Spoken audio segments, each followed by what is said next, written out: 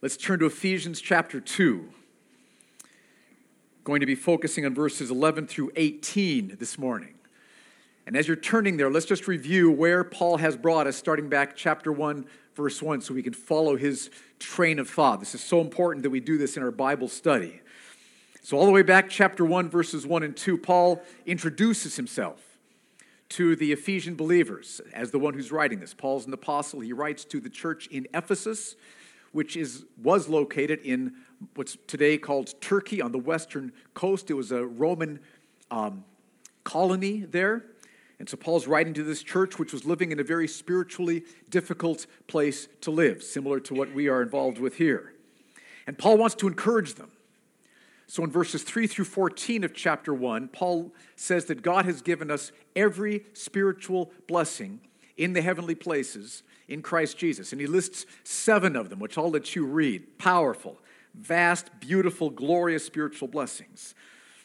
And then in verses 15 through 23, Paul says, because you have all these spiritual blessings in Christ, therefore I want to pray that you will see and feel even more deeply the certain hope of heaven, the riches of your joy in heaven, that you'll have in heaven, and the immeasurable power of God which is given to us now to help us fight against sin while we're on the way to heaven. So that's verses 15 through 23. Paul prays that we would see and feel more of what we have in Christ.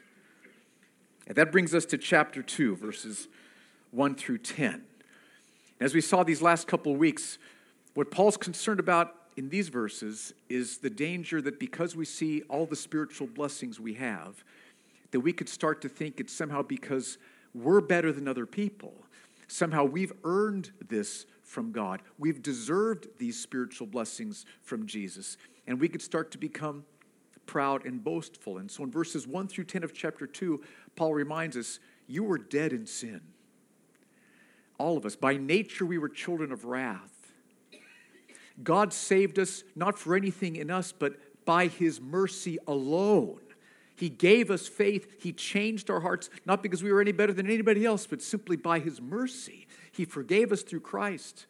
He's caused us to be born again, made us alive, seated us at Christ's right hand in the heavenly places, all this to display his mercy. So we're humbled before God and what he's done by his mercy alone. That's verses 1 through 10. And that brings us to chapter 2, verses 11 through 18. And I think Paul's continuing his theme here of helping us avoid becoming proud or boastful in the wonders of our salvation. And to do that, he reminds us Gentiles. He's reminding us Gentiles. We might have some Jewish people here. I think most of us are Gentiles. Okay, so he's reminding us Gentiles that before we were saved, we were separated from God's people, the people of Israel, and separated from God himself. But that Jesus Christ has saved us, has reconciled us to God by his work, and in so doing has also reconciled us to believing Jews, making us the church. And this passage, Ephesians 2, 11 through 18, displays additional facets of the glory of Jesus Christ in bringing us to salvation. So let's dig in. And to go deeper into this, let's start with this question. What problem did we Gentiles face? And Paul tells us in verses 11 and 12. Look at what he says. Therefore, remember that at one time you Gentiles in the flesh, that means you who were born Gentiles by your race, by your heredity, you Gentiles in the flesh, called the uncircumcision by what is called the circumcision. So the Jewish people, all the men were circumcised. That was one of the marks of being God's people in the Old Testament. Gentiles, generally speaking, were not circumcised. And so the Jews were mocking the Gentiles by saying, you uncircumcised people. That's what was going on here. So you were called the uncircumcision by what is called the circumcision, the Jewish people, circumcision which is made in the flesh by hands. Verse 12, remember that you were at that time separated from Christ, alienated from the commonwealth of Israel, and strangers to the covenants of promise, having no hope and without God in the world. Now, let me give you some Old Testament background so you see what's going on here. In the Old Testament, we read that God chose the nation of Israel to be his people. And his purpose was that they would trust him, that they would obey him, that he would pour his favor and blessings out upon them. And so by God pouring his favor out upon them, all the peoples would see how great God is, how loving God is, how glorious God is. God chose Israel to display his glory among the nations. And God gave Israel his good law, which taught them to live by faith, justified by faith alone in God's mercy, which would be purchased by the Messiah, and also gave them laws which would make them distinct culturally from the other nations, like circumcision, don't eat any pork, certain ways to cut or not cut their hair, clothes they should or shouldn't wear. So God gave them cultural commands which would set them distinct from the nations so that the nations could see this distinct people, see God's favor and mercy upon them and say, God is glorious, we want to learn more. That was God's purpose. So what happened? The vast majority of Israel rebelled against God, sinned against God. Now, there was always a remnant of believers all through the Old Testament. But the vast majority of Israel turned their backs on God and sinned against him in one of two different ways.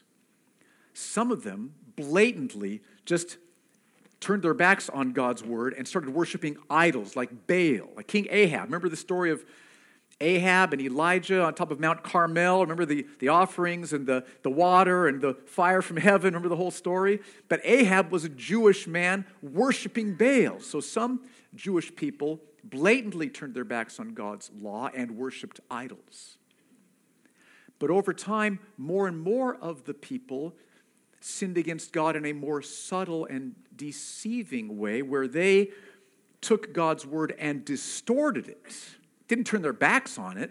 They twisted it and distorted it and made it into a system of works in which they could boast and see themselves as being better than the Gentiles. And they even added to it additional requirements that when they fulfilled, they could even be better than the Gentiles. And so that's what happened in the nation of Israel. Think of it like this. It's like God's law, God's Old Testament word, was like a shipment of steel girders. Y'all know what steel girders are? You build things with. It's like it was a shipment of steel girders, and God's intention in giving them these girders was that they would build a skyscraper that would show all the world God's greatness and God's glory, so the world would flock to hear about who God is and come to trust him and be forgiven and saved. But Israel took these steel girders, which God wanted to be a skyscraper showing the world who he was, and instead of using it to build a skyscraper, they took these steel girders and they built a fence around themselves. A big wall, a dividing wall, because they're better than all the Gentiles. They're above all the Gentiles. They're going to be separate from the Gentiles. And so the Gentiles were distanced from them. They were put off from them. They shunned the Gentiles. And so the Gentiles, instead of being drawn to God as they saw his glory in Christ, they were separated from the people who God had said in Psalm 96:3, declare his glory among the nations, his wonderful works among all the peoples. Israel, for the most part, did not do that. So there was terrible division and hostility between the Gentiles and the Jewish people. Now here's some New Testament examples. Look at John chapter 4, verse 9. Jesus is talking to the Samaritan woman. Remember the story? The woman at the well? Look at what she says to him. The Samaritan woman said to him, how is it that you, a Jew, ask for a drink from me, a woman of Samaria? And then John adds this explanation, for Jews have no dealings with Samaritans. Well, the Old Testament never said that Jews shouldn't have dealings with Samaritans. That was one of these additional laws that they had added to make this wall of hostility because Jews were better than the Samaritans. Now, by the way, this does not mean that Jews, because they had this pride and aloofness, are like worse sinners than the rest of us. Are we clear on that point? Okay, Jews were terrible sinners. Gentiles were terrible sinners. Okay, for all have sinned, Jews and Gentiles, and have fallen short of the glory of God. So we're talking about ways the Jewish people sinned, but it doesn't leave us off the hook. Okay, read Ephesians 2, 1 through 10 if you need to be reminded about that, church, okay? Are we clear? Very important. So, equally sinful, Gentiles and Jews. But again, this is what the Jewish people did. Look at John 18:28. This is after the Jewish leaders had arrested Jesus, and they wanted him to be questioned by the Roman governor. And so they took Jesus to the Roman governor's headquarters. But look at what happens next. Then they led Jesus from the house of Caiaphas to the governor's headquarters. It was early morning. They themselves, the Jewish religious leaders, did not enter the governor's headquarters so that they would not be defiled, but could eat the Passover. The Old Testament never said if you go into a Gentile's headquarters, you're going to get defiled. This is one of these laws that they created themselves. I mean, imagine how offensive that would be if somebody walked up to you and said, I'd love to come to your home, but if I walked into your house, I'd be defiled. That would be offensive, right? And so just think of the animosity, the hostility, the division that existed between Jews and Gentiles. Now, that's what's going on, and so let's look back at Ephesians chapter 2, verse 11. That's what Paul is alluding to here, talking about what name the Jews called the Gentiles. Ephesians 2, verse 11, let's read that again. Therefore remember that at one time you Gentiles in the flesh, called the uncircumcision by what is called the circumcision, which is made in the flesh by hands. Okay, so Jewish people regularly mocked Gentiles. The uncircumcision. Look at what have the uncircumcision done this last week? So there was terrible division, animosity. Jews and Gentiles did not speak to each other. Jews and Gentiles did not go into each other's homes. Jews and Gentiles were hostile, had animosity towards each other. There was a wall of hostility separating the Jewish people from the Gentiles. So that's the background to what Paul's talking about in this passage. Now, why was this such a problem? Paul tells us in verse 12. He lists 4 ways this was a huge problem. First, he says, because we Gentiles, we were separated from Christ. Verse 12, remember that you were, at that time, separated from Christ. So we were separated from Christ. We were dead in our sin. We were separated from the Messiah. But there was another way we were separated from Christ also. And that's because we were separated from the people of Israel who had the good news of the Messiah. Here's the good news of the Messiah in the Old Testament scriptures. Prophecies about the Messiah, how God will forgive sins through all who trust his mercy because of what the Messiah would do. But the good news of the Messiah was behind this wall of hostility. We were separated from it, and so we were doubly separated from Christ. Separated by our sin and separated because of this wall of hostility between us and the Jewish people. Second problem, we were alienated from the commonwealth of Israel. It's right there in verse 12. See that? Alienated from the commonwealth of Israel. Think about the Samaritan woman. So because of pride and hostility among the Israelite people, she was alienated from them. No Jewish person would talk to a Samaritan person. If Jewish people were going to travel from Jerusalem in the south to Galilee in the north, they would go way out of their way to avoid Samaria, so they wouldn't be defiled. So no connection, no communication, which means that the woman at the well would never hear the good news of Jesus, the Messiah, except for one thing. Jesus went to her. Don't you love that? And so I said, why are you talking to a Samaritan, sir? She was stunned. And he told her the good news. And she was saved that day. But again, understand the problem. Alienated from the commonwealth of Israel. Third, verse 12.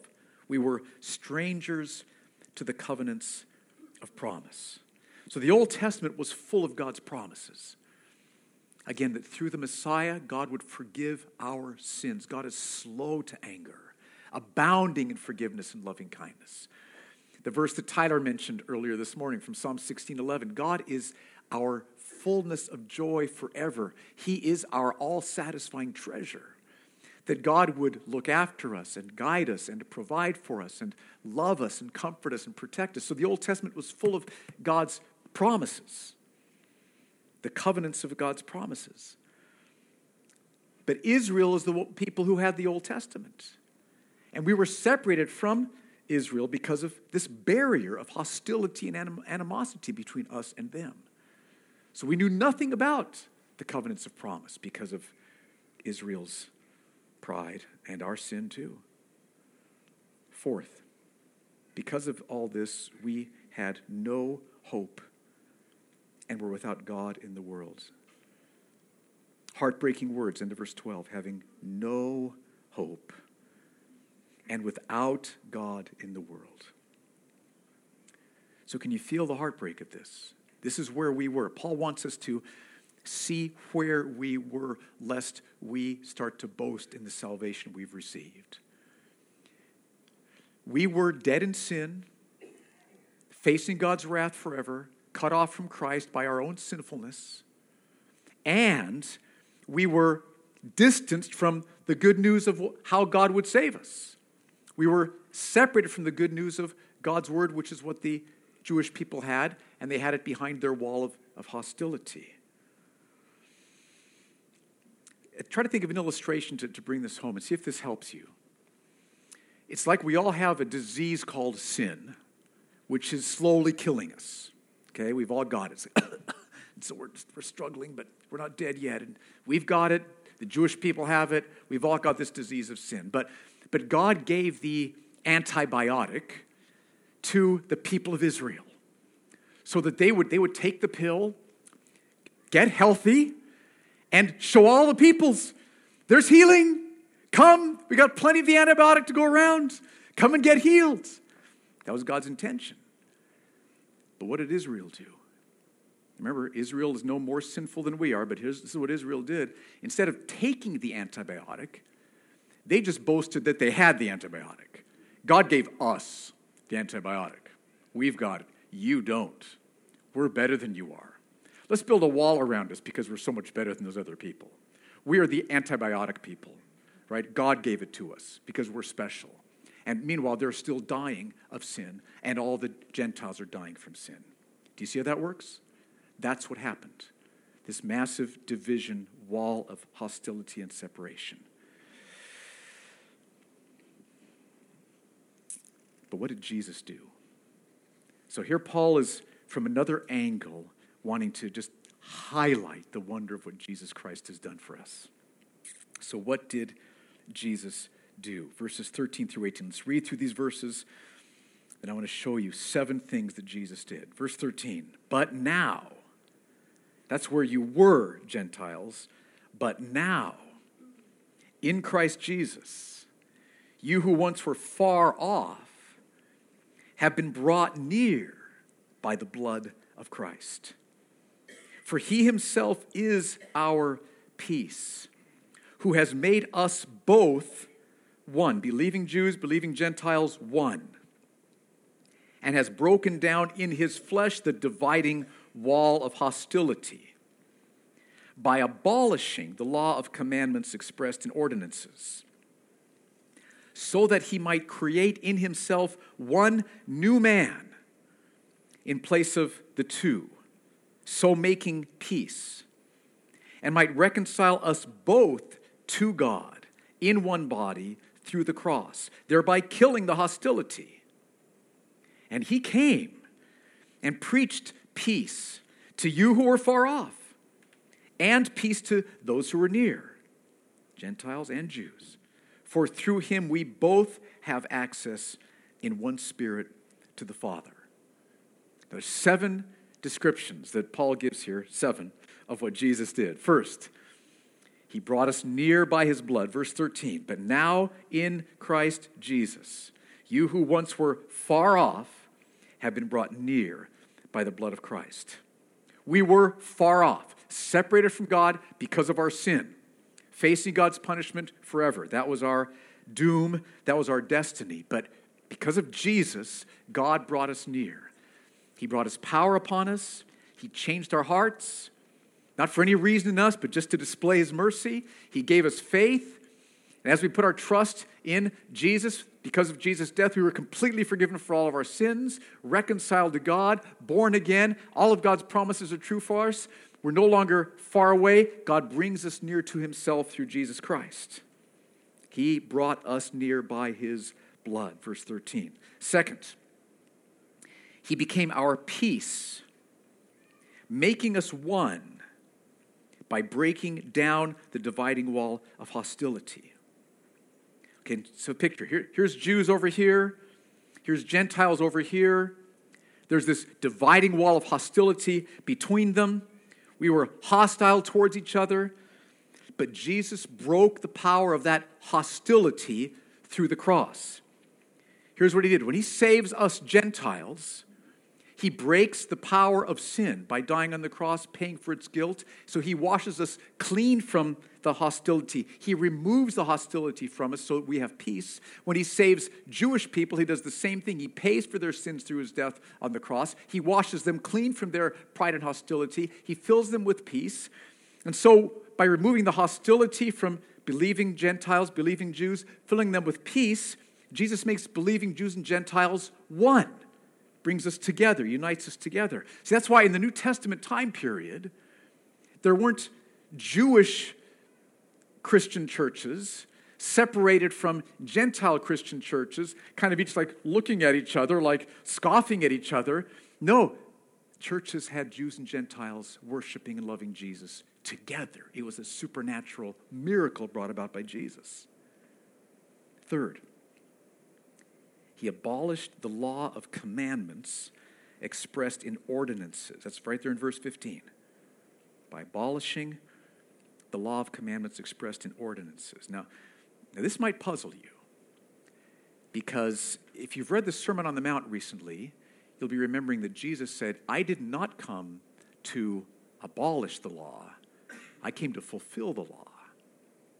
And yet here, Paul says that Jesus abolished the law of commandments. So how did he do it and how didn't he do it? There's a sense in which he did and a sense in which he did not. So here's what's helped me to think about this. The whole Old Testament is pointing towards the coming of the Messiah. The prophecies about the Messiah, the animal sacrifices which pictured what the Messiah would do, circumcision which pictured how the Messiah would cut away sin from our hearts, we'd be born again.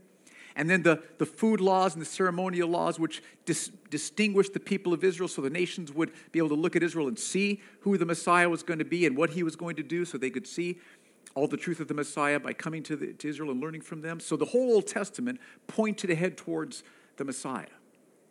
Now, when the Messiah came, when Jesus came, he fulfilled the Old Testament.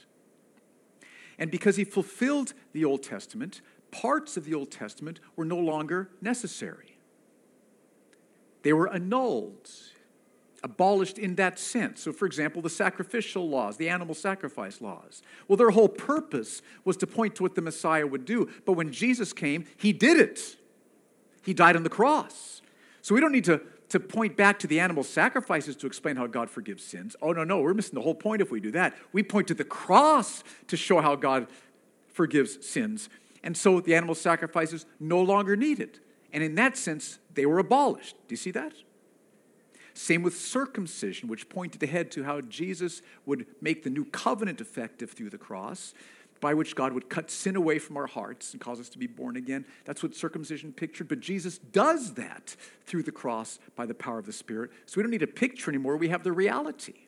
We see it all around us here in our lives. Same with, say, the food laws. So Israel, don't eat any pork, for example, because we want you to be distinguished from the nations so that they can see you're different, learn the truth from you, and come to know God. But see, now with the coming of Christ, we are all to go out to all of the nations. There's no longer one nation that has the responsibility of doing that. All the nations do, so the food laws to distinguish one nation are no longer important. Do you see how that works? So that's the sense in which Jesus abolished the commandments. Now, the fact that Jesus abolished those does not mean that we don't read the Old Testament anymore.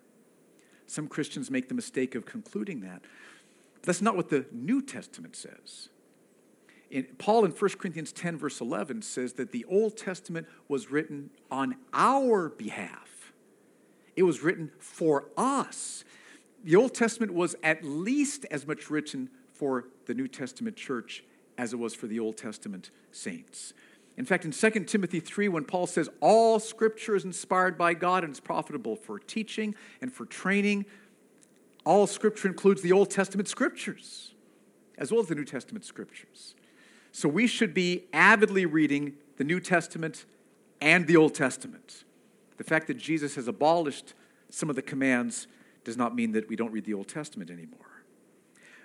But it does mean that we let Jesus interpret the Old Testament.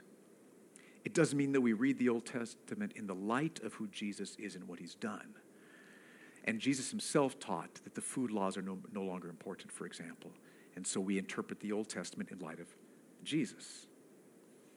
But notice, Jesus abolished the law of commandments expressed in ordinances. And then fourth, by doing this, he created in himself one new man in place of two. That's verse 15. By abolishing the law of commandments expressed in ordinances, that he might create in himself one new man in place of the two, so making peace. So Paul is thinking there were two sinful men, Jewish sinful man, Gentile sinful man, representing the Jewish people and the Gentile people. But when Jesus saves Jews, he so captures them by his glory that all they want is Jesus. All they want is Jesus. And when Jesus saves Gentiles, he so captures us by his glory that all we want is Jesus. All we want is Jesus. And when a Jewish believer who only wants Jesus meets a Gentile believer who only wants Jesus, oh, they're going to be buddies, right?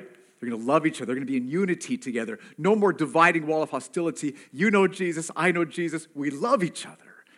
Jesus makes the two into one new man. That's what Paul says. Fifth, he reconciled us both to God in one body by killing the hostility through the cross. Now, notice one thing. It's not just the Gentiles who need to be reconciled. Even though Israel was God's people, they needed to be reconciled just as much as we need to be reconciled. Again, because the vast majority of Israelites were sinning against God. They were not born again in the Old Testament. Some were. Hannah was. David was. Abraham was. Sarah was. David was, right? Many were, but most were not throughout the Old Testament history. And so we all, Jew and Gentile, need to be reconciled to God. And there's only one way this happens, through the cross. The Jewish people can only be reconciled to God through the cross. The Jewish people need their Messiah. He's their Messiah, and ours by God's grace. But the Jewish people cannot be reconciled to God in any other way apart from Jesus, nor can we. It's only through Jesus.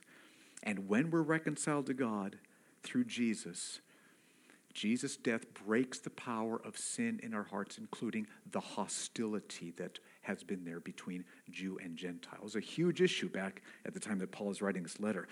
So picture a triangle. Up at the top is God. This bottom corner is Jewish people, and this bottom corner is Gentile people. Now, so when God saves a Jewish person, reconciles them through Jesus, brings him to God, and then when God saves a Gentile person, and he becomes saved to God, notice that although they're divided by this hostility here, when they're both saved, they end up reconciled in God at the top of the triangle. That's what God does. When he saves Jews, when he saves Gentiles, reconciliation always happens. It's a supernatural transformation. It's a miracle, and it happens only through the cross. Sixth, he preached peace to both Jews and Gentiles. Verse 17, he came, and he preached peace to you who were far off, Gentiles, and peace to those who were near, Jews. And that's right there with the woman at the well, right? Jesus is preaching the good news to her right there, Samaritan Gentile woman. Remember the Syrophoenician woman who had the demonized daughter who said, how about just a few crumbs off the table, Jesus? He says, I haven't seen this much faith in Israel. This is amazing, right? So here Jesus is preaching peace to those who were far off. Jesus also preached peace to those who were far off through the apostles. Remember the dream that came to Peter? He needed to see it 3 times. 3 times this food's okay to eat, right? 3 times. The food's okay to eat. The food's okay to eat. The food's okay to eat. The dream 3 times. Acts chapter 10. Peter goes and he preaches peace to Cornelius and his household, Gentiles, and they're saved. So Jesus came and he preached peace to those who were far off, and he preached peace to those who were near. Jesus preached peace to Jewish leaders. He preached peace. Who was the guy who came and talked? Nicodemus, right? He preached peace to Nicodemus. Joseph of Arimathea, right? Jesus preached peace to the Jewish people. And then through Paul, whose ministry was to the Gentiles, Peter, whose ministry was to the Jews, Jesus preached peace. 7th, he gives us both access to the Father by the Spirit. Verse 18, for through him, Jesus, we both have access in one Spirit to the Father. Now again, don't ever think that the Jewish people, because they are God's chosen people, that they can have access to God and forgiveness any way other than through Jesus Christ. If you have Jewish friends, love them, serve them, care for them, and urge them to put their trust in Jesus, their Messiah, as the only way they can be forgiven. But let me also mention that Jewish believers do not have any more access to God than we Gentile believers do.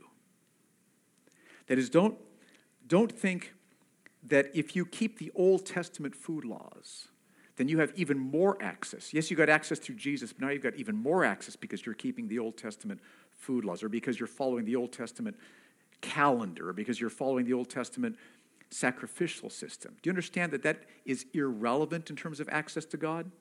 Are we all clear on that? There are Christians who get confused about that. Don't be confused about that. We have access in Jesus through the Spirit to the Father. It's wide open. Couldn't be wider. It's wide open for Gentiles and for Jews. So do you see the miracle that Jesus has brought about here? This is astonishing. We were facing a massive problem, we Gentiles. We were dead in sin. We were by nature children of wrath, facing God's judgment. And the gospel, the answer, the good news of Jesus the Messiah, was possessed by the Israelites, but there was a wall of hostility between us and them, and they weren't going to tell us, and we didn't want to go ask them. So we were facing a huge problem. But through the cross, Jesus saved us Gentiles.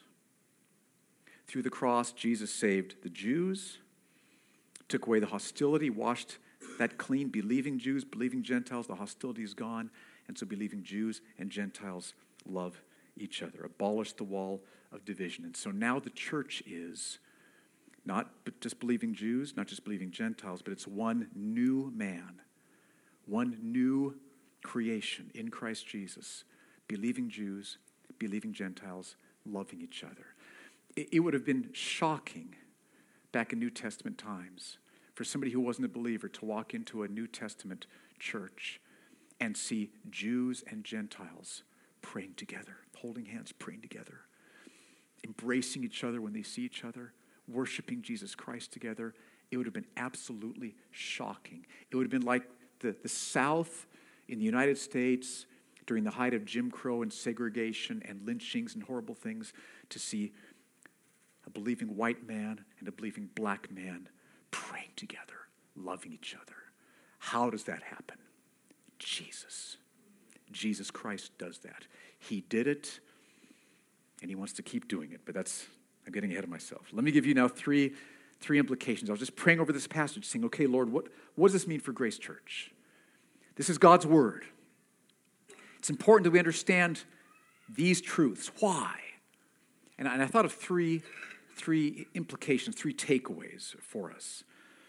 And the first is, I think God wants us to just see a new dimension of the beautiful work of salvation that Jesus Christ has accomplished. Again, think about AD 80, AD 90 years after Jesus' birth, think about a New Testament church and Jews and Gentiles, believers, loving each other and caring for each other. It would have been astonishing to see. It was unexplainable. It was a miracle that took place. But see, the reality is Jesus Christ so changes our hearts and so humbles our hearts and so fills our hearts that kind of animosity and hostility is forgiven and gone. That's what he did back then. So see the beauty of the cross displayed in what he's done between Jew and Gentile. That's one takeaway God wants for us. Look at what God has done between Jew and Gentile. Paul, loving Cornelius, right? Paul the Jew, loving Cornelius, or Peter the Jew, loving Cornelius the Gentile, loving each other. That's a miracle which happened because of Jesus. So see the power of Jesus Christ, see the beauty of Jesus Christ, see the reality of Jesus Christ, and as a result, worship Jesus Christ and trust Jesus Christ. That's the first takeaway. Here's the second. I think God wants to call us even more to be a church which displays this racial harmony. In other words, what God did between the Jews and Gentiles back then was because that's where the real racial animosity was. We don't have so much racial animosity for the most part. I mean, there is still anti-Semitism and there can still be division.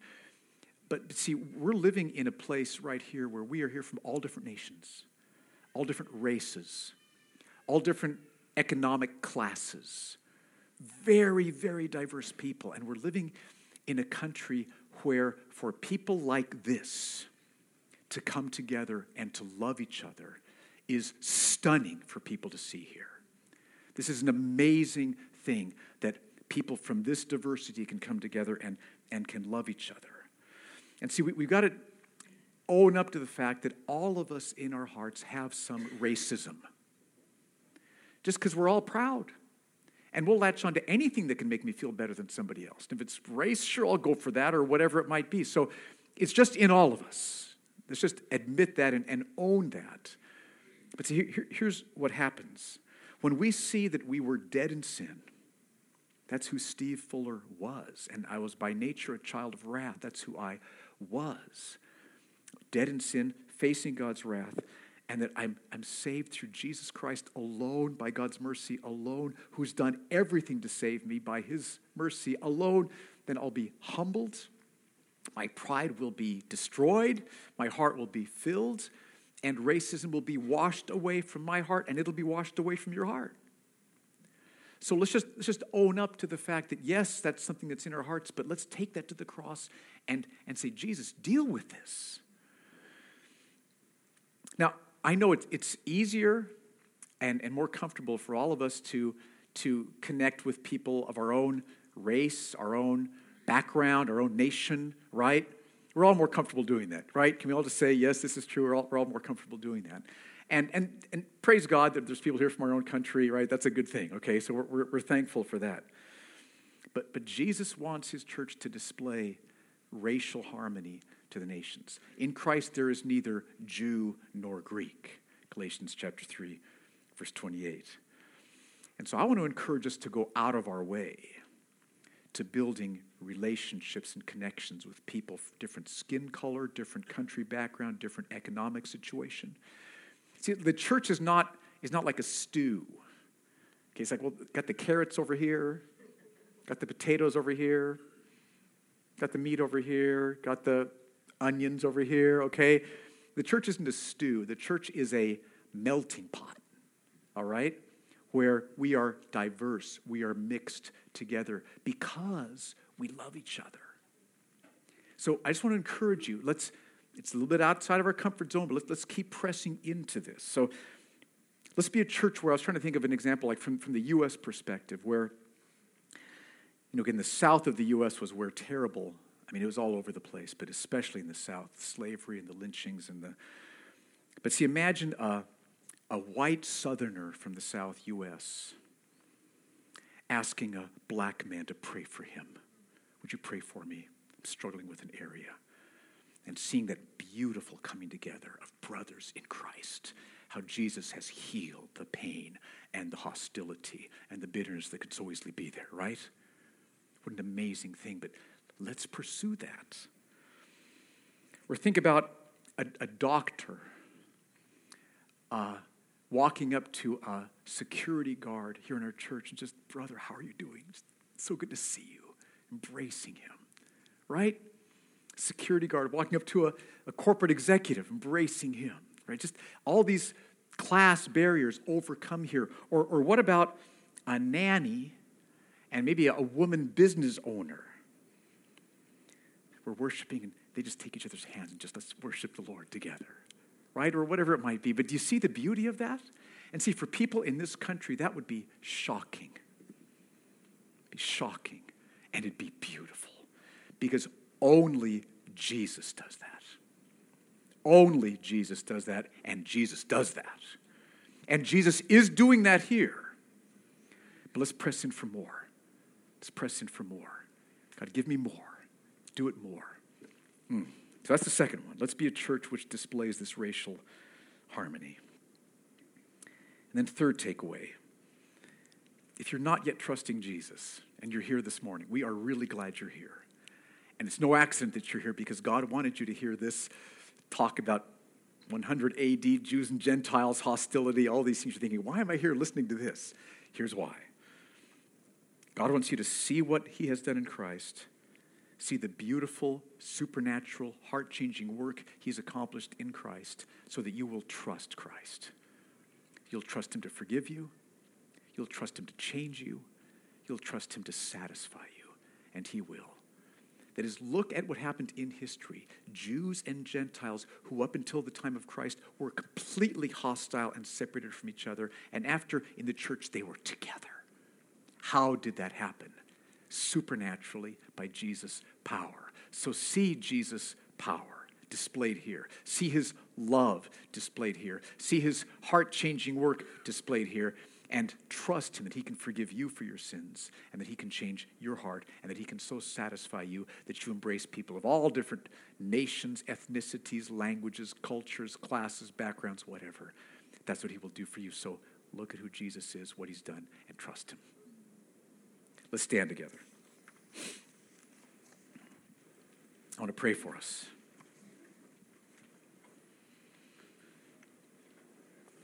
Father, I ask that you'd bring your power upon us right now. Help us to see and feel more deeply the wonder, Jesus, of what you've done in uniting us by faith in Christ, uniting Jews who are trusting Christ, uniting us together. Thank you for what you did back then and what you're doing today. I pray, Lord, for us as a church that we'd be pressing in to love people, befriend people, serve people, have connections with people who are from different races and different backgrounds and cultures. And God, I pray for any of those here now who are not yet trusting Christ, that they would see the beauty, the reality, the love of Christ as displayed in what you did in this passage, and that they would trust Jesus now to forgive them, to change them, and to satisfy them. I pray that you would do that in Jesus' name.